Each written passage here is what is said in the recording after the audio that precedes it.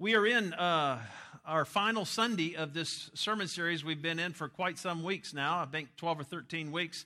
Ordinary People, Extraordinary God. We have been looking at encounters Jesus had with just ordinary people. Since Easter, we've been looking at encounters the resurrected Christ had with ordinary people.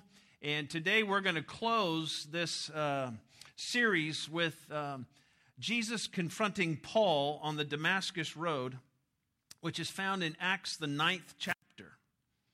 A little bit of background before we read it. Paul had been persecuting Christians. He was present when Stephen was martyred back in Acts 7. He witnessed the incredible martyr lay down his life for a cause he truly believed in. Don't you think that watching somebody who was willing to die for a cause, don't you think that would have an impact on a person?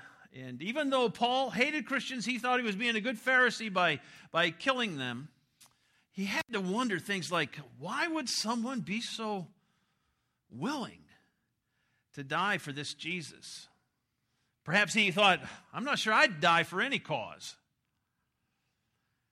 It's hard to underestimate the significance of what we're going to read today in Acts 9. It's hard to underestimate the significance of the conversion of Paul, who became the great apostle, not only for his time, but even for the future of Christianity. It also appears as Paul's testimony. This whole Damascus Road encounter, it's not only Acts 9, but it's retold two other times. In fact, almost the whole chapters of Acts 22 and Acts 26 are also a recap of what happened on this particular day, on this particular journey, as Paul was making his way to Damascus. It's a major turning point in the early church. But as we look at it today, I hope that we'll learn things about how God works in a person's life, how he changes people, how he intervenes in a person's life, how he leads people. I've looked at chapter 9 of Acts, which is 19 verses, and I've looked at what excerpts could I share rather than reading 19 verses. We're going to read 19 verses. You okay with that? I can speed read pretty good. All right? Here we go. You just have to hear the whole story. Now Saul, still breathing threats and murder against the disciples of the Lord, went to the high priest and asked for letters from him to the synagogues at Damascus, so that if he found any belonging to the way, both men and women, he might bring them bound to Jerusalem. In other words, he wanted authority to arrest Christians. As he was traveling, it happened that he was approaching Damascus, and suddenly a light from heaven flashed around him, and he fell to the ground and heard a voice saying to him, Saul, Saul, why are you persecuting me? And he said, Who are you, Lord? And he does use the word Lord. And he says, I'm Jesus, whom you are persecuting. But get up and enter the city, and it will be told you what you must do. The men who traveled with him stood speechless. I would think so. Hearing the voice, but seeing no one. And so Saul got up from the ground, and though his eyes were open, he could see nothing. And leading him by the hand, they brought him into Damascus. He was 3 days without sight, and neither ate nor drank. Now there was a disciple at Damascus named Ananias, and the Lord said to him in a vision, Ananias. He said, Here I am, Lord. And the Lord said to him, Get up and go to the street called Straight, and inquire at the house of Judas for a man from Tarsus named Saul, for he is praying, and he has seen in a vision a man named Ananias come in and lay his hands on him so that he might regain his sight. Ananias, being like you and I, Lord, I've heard about this guy. I have heard from many about this man, how much harm he did to your saints at Jerusalem, and here he has authority. Somehow he knew that he had letters. He has authority from the chief priest to bind all who call on your name.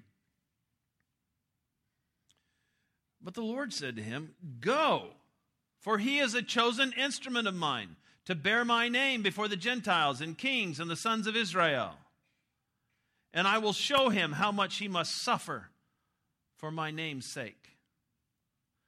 So Ananias departed and entered the house, and after laying his hands on him, said, Brother Saul, the Lord Jesus, who appeared to you on the road by which you were coming, has sent me so that you may regain your sight and be filled with the Holy Spirit. And immediately there fell from his eyes something like scales. He regained his sight, and he got up, was baptized, took food, and was strengthened.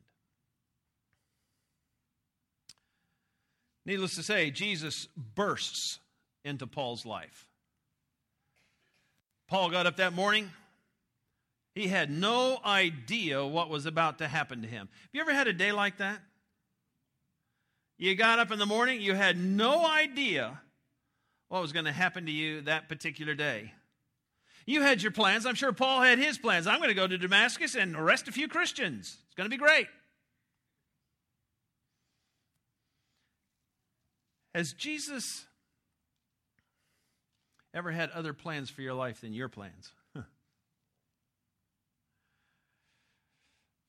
Here's my first point.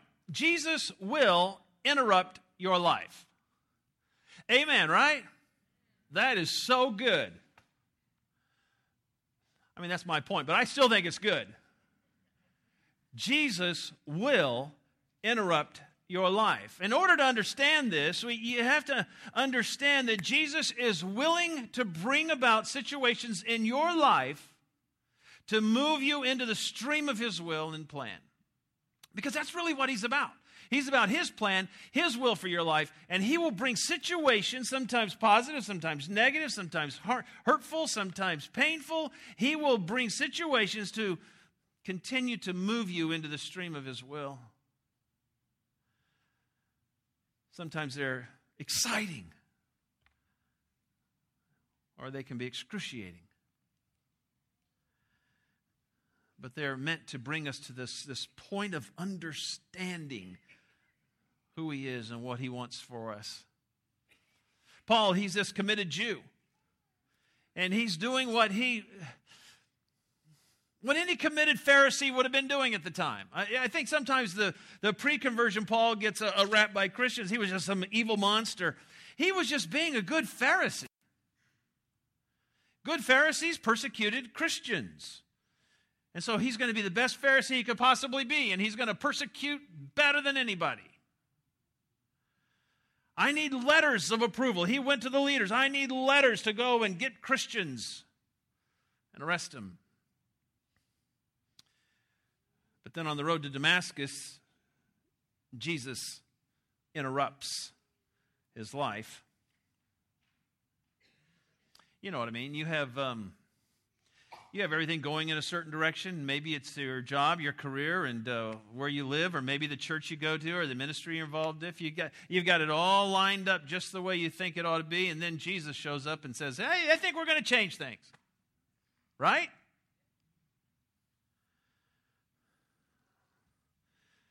That's happened in my life more than once. In January of 1988, I was teaching high school choral music in Mustang, Oklahoma. I was 12.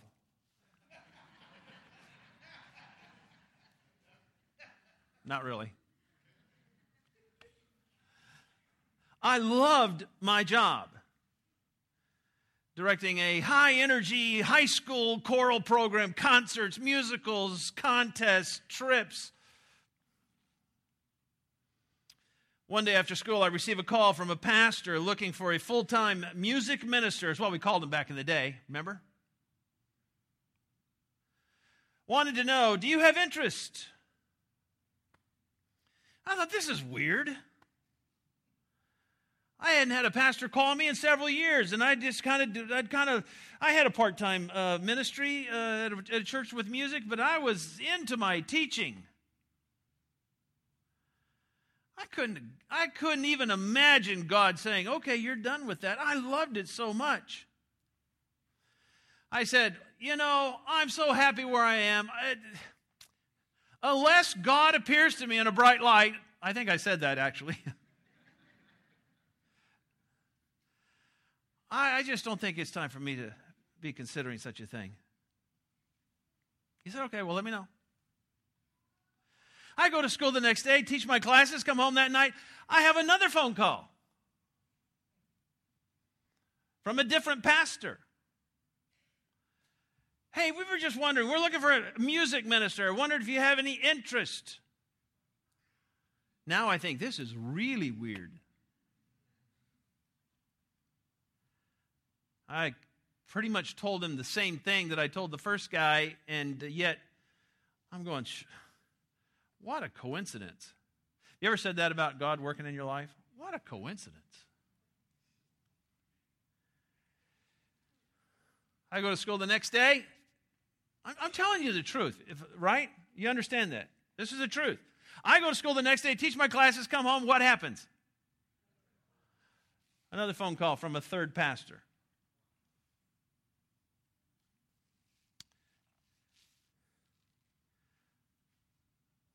Sometimes Jesus will interrupt your life. And sometimes he uses kind of strange ways of doing it. But I could not say this is a coincidence. I went in the next week. This was in January, and I went in the next week and said at the end of the school year, I'm leaving. And I took that job of the third pastor, third church. A month after I was in the ministry full time, God spoke again into my life, and he said, you thought you were going to do music.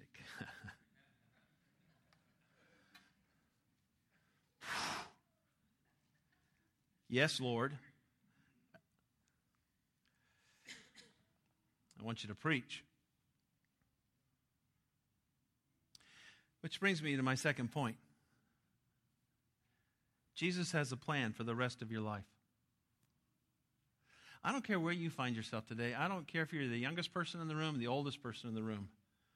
God has a plan that he wants to engage you in for the rest of your life. And something that we need to understand, if we're going to fulfill God's call in our lives, it is that God's call is all about his plan. His plan for the world, his plan for the church, his plan, his mission. His call for you may have nothing to do with what you think you can do. I speak from personal experience. I never thought I could do this. It doesn't even make sense at first. Lord, after all that I've prepared and all the track that I've been on, why now?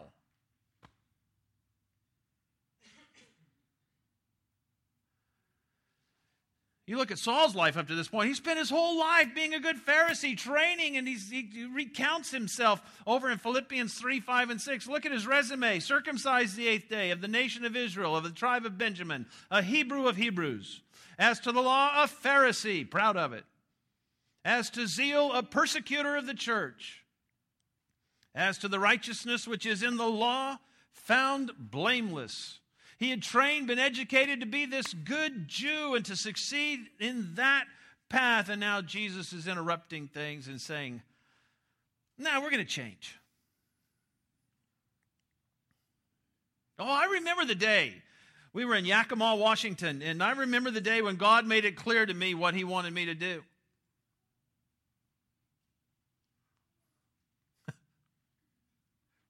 I remember in my prayer life that morning, I said, couldn't we have had this conversation 10 years ago? You ever been there with God? You're wanting me to do what? Do you realize how old I am? Do you realize the situation I find myself in? I'm married, I got 2 kids, and I guess I only had 1 at the time, but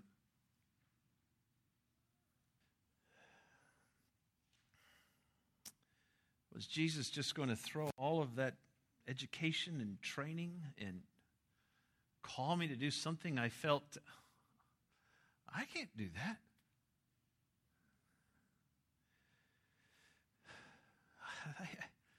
So I ask you the question, Do you get so locked into your path that you just barrel through? And you're just so locked in that there's just no way He's going to change that. I mean, your course is so charted. Maybe you're one of these young people down here, and you know you're going to go to school, and you're going to get this degree, and you're going to make this kind of money, and you got in your mind what kind of person you're going to marry. And you're so locked in, and God says, I want to change things. I'm going to gift you in such a way, and I'm going to bring opportunities in such a way, you're going to need me so much in every step of your journey because I'm going to call you out of your comfort zone. I mean, it's so tragic because I meet people all the time who have such a passion for certain things, passion in their heart, God-given fire in their heart, and they say, but I can't do it. The logistics of my life, the family structure that I just can't do it. I need to play it safe, and I need to do the traditional thing, and I need to go the path that makes most sense. Sometimes it's even a strong spiritual calling. It's too risky. And they just can't swim upstream against the cultural, sometimes family climate, the normal way of doing things. You know, there's also a theological issue that I want to mention briefly. Before Paul's experience on the Damascus Road, what did he think about the theology of Christianity? He saw it as a cult. It was threatening God's people, the Jewish people. He believed wholeheartedly that was the case. But once he met Jesus, his theology changed. Amen? His theology changed in a moment. There's something about a Jesus light interrupting your trip.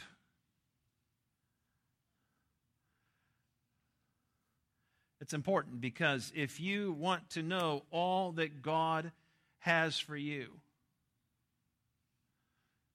you have to open up to the teaching of the Holy Spirit in your life. You have to allow the Holy Spirit to guide you into all truth, is what Jesus said. And we must always be open to how the Holy Spirit is working and how He's teaching and what He's saying to us. And too many people hear something that sounds good, or they begin to follow after something, and it's maybe a certain teacher, and they just start buying into things rather than allowing the Holy Spirit to set the theological foundation in them. It's dangerous. I think it's equally dangerous when people are raised in a certain path and they never really challenge it, and they say, this is just the theology that is right. Aren't you so glad that you got born into the right church? All those other churches are a little bit off. We have it. You're so lucky. And yet the Holy Spirit begins to work, and you begin to get a little unsettled with this. You get a little unsettled with that, and you hear this, and I don't know. And see, when the Holy Spirit is the teacher, yes, He uses preachers and teachers and books, and He speaks through His Word to us, and yes, there are different ways, but it's the Holy Spirit that moves in our heart. But you have to be open to it.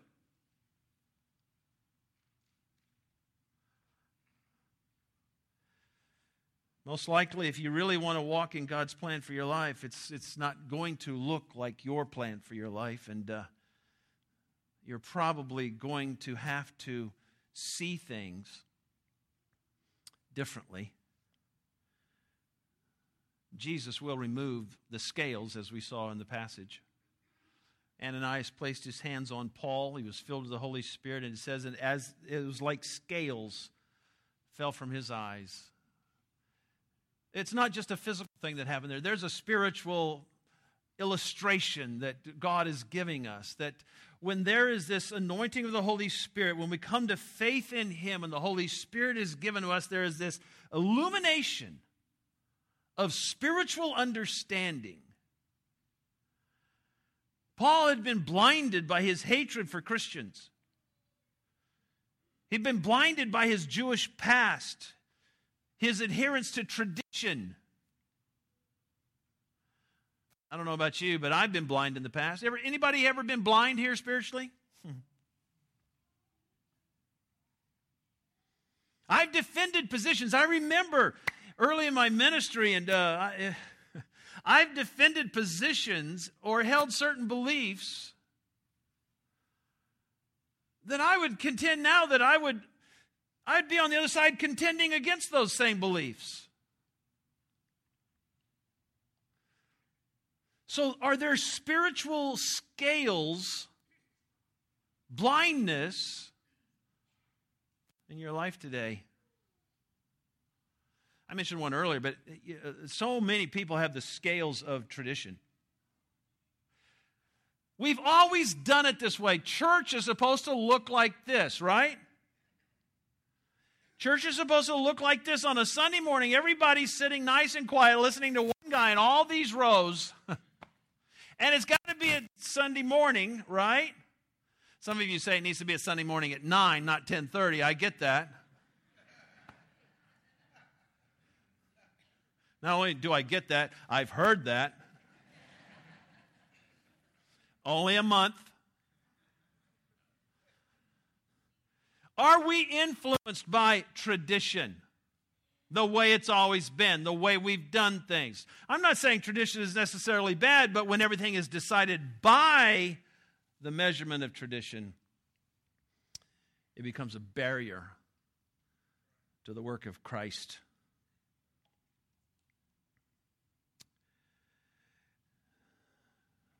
Theological beliefs, they can be scales. I refuse to even listen to that person, read that author. I know I don't agree with this one thing that I heard him say once, and so I'm not open to the other things that he might be able to pour into my life. And some people have the scales of their past experiences, past hurts, past events. And they've drawn theological conclusions. Maybe not do they outright say them, but I'm one of God's lesser because this happened. Doesn't love me as much as them because this happened. And why did God put me in this family to be raised? Guess I'm just unlucky. Some people are blinded and they have scales of unforgiveness in their heart. Can unforgiveness just stop people in their spiritual tracks? Yeah. They don't deserve to be forgiven.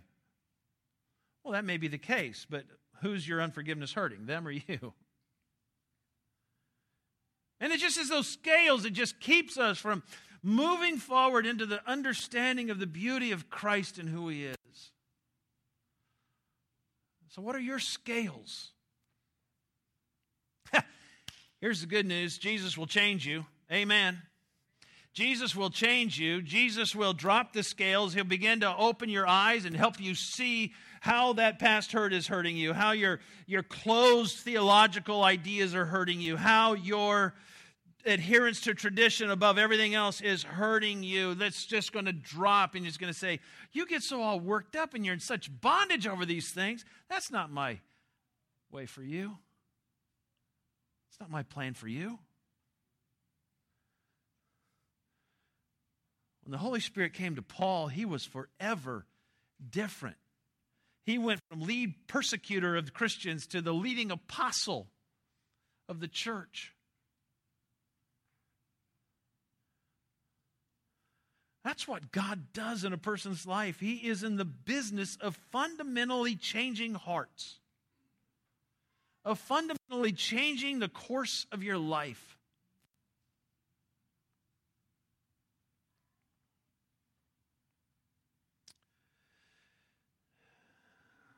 Believe it or not,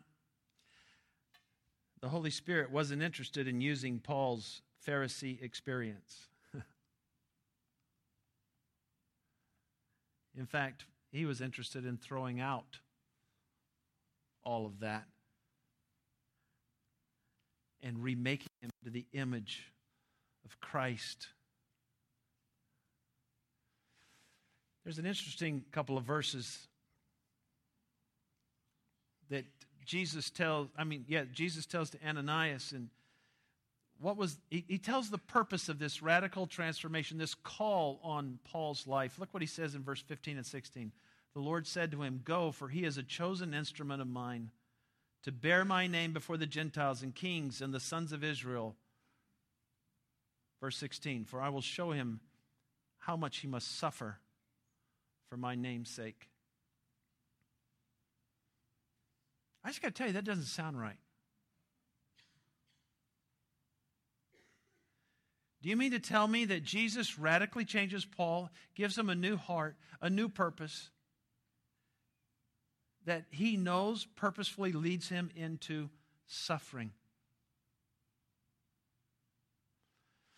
And this really is part of the change that Jesus works in our lives. And we just don't look at the world the same anymore.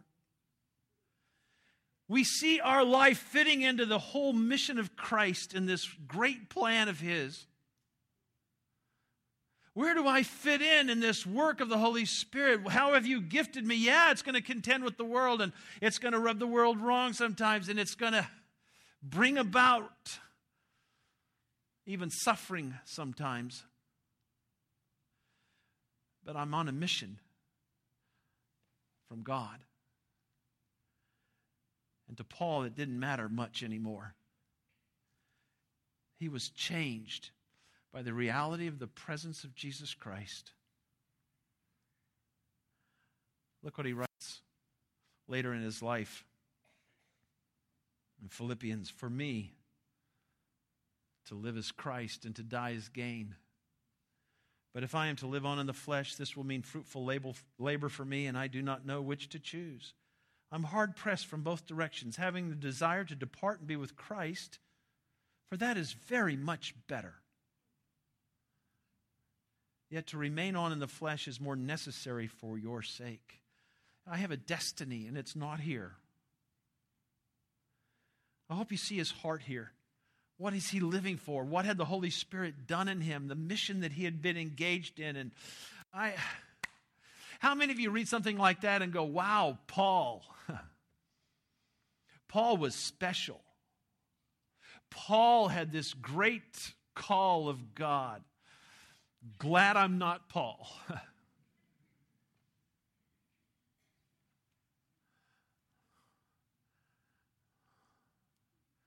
Are you open to the interruptions of Jesus in your life?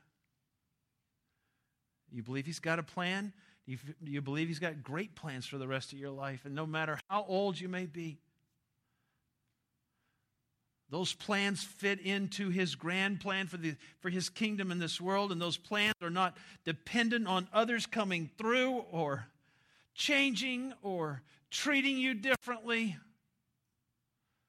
He will resource you.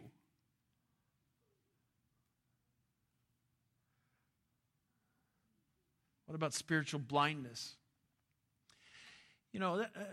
Just think about it. Spiritual blindness is a hard thing to diagnose on yourself. Think about it, right? Spiritually blind people really don't know what they're missing. They wouldn't necessarily call themselves spiritually blind. So maybe a deeper question, are you just willing to ask the Holy Spirit to drop any scales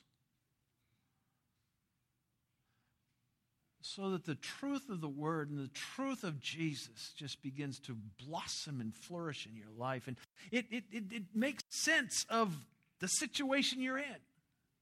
oh, I'm beginning to see and understand how the application of God's Spirit into this pain or this trauma or this hurt.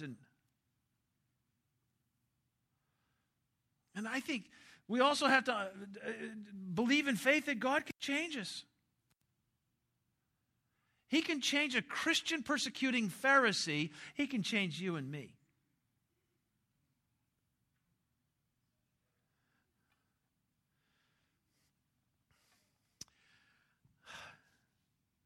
You know, I think a lot about the young people in this church. We have great young people in this church. You know that? We have awesome young people. Children, teenagers. I believe that God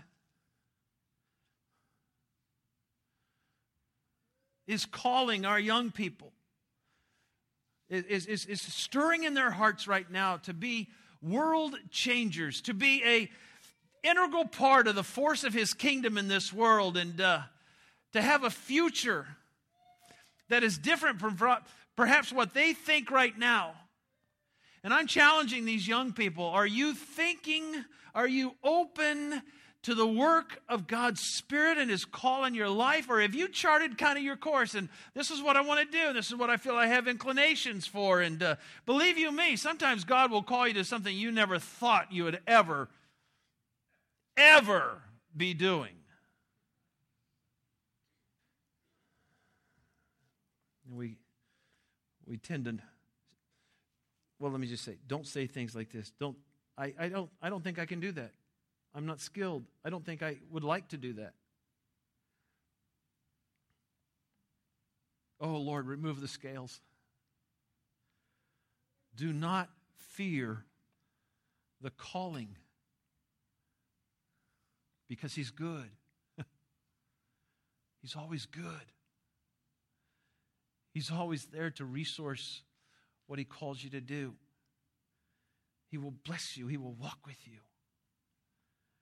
One of the things I've come to know in my own life is that the abiding presence of the Lord, I just cherish it so much.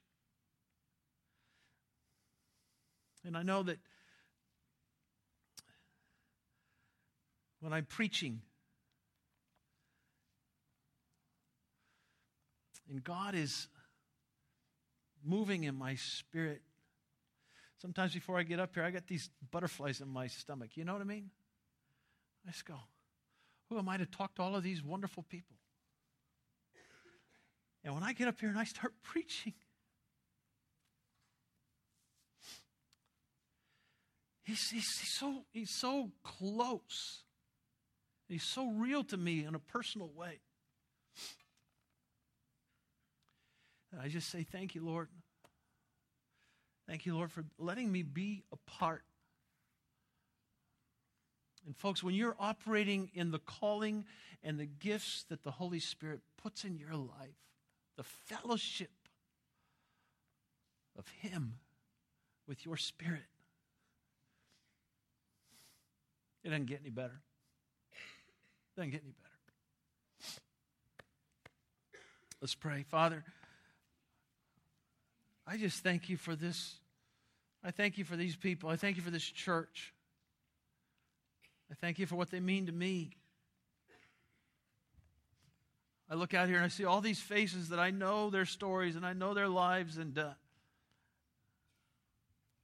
I know all of the ways in which you've brought them through some difficulties and blessings. And I look at these young people down here and I see such amazing young people who are not afraid to stand up for the cause of Christ and not afraid to talk about you and to share you and to worship you and to praise you, and to see young people up here musically gifted, using their talents for the Lord today. And Father, we're so blessed, and I just pray that each and every person here, as they're contemplating in their own heart and their own life, am I willing for an interruption of the Lord? Am I believing that He does have this calling and this plan for my life. It's not to retire and play for the rest of my life, but there is mission of value and purpose. And Father, this seed of faith that God can remove any blinding scales. Father, I pray for your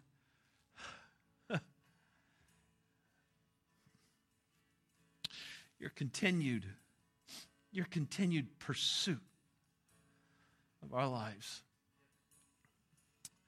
Let's stand together.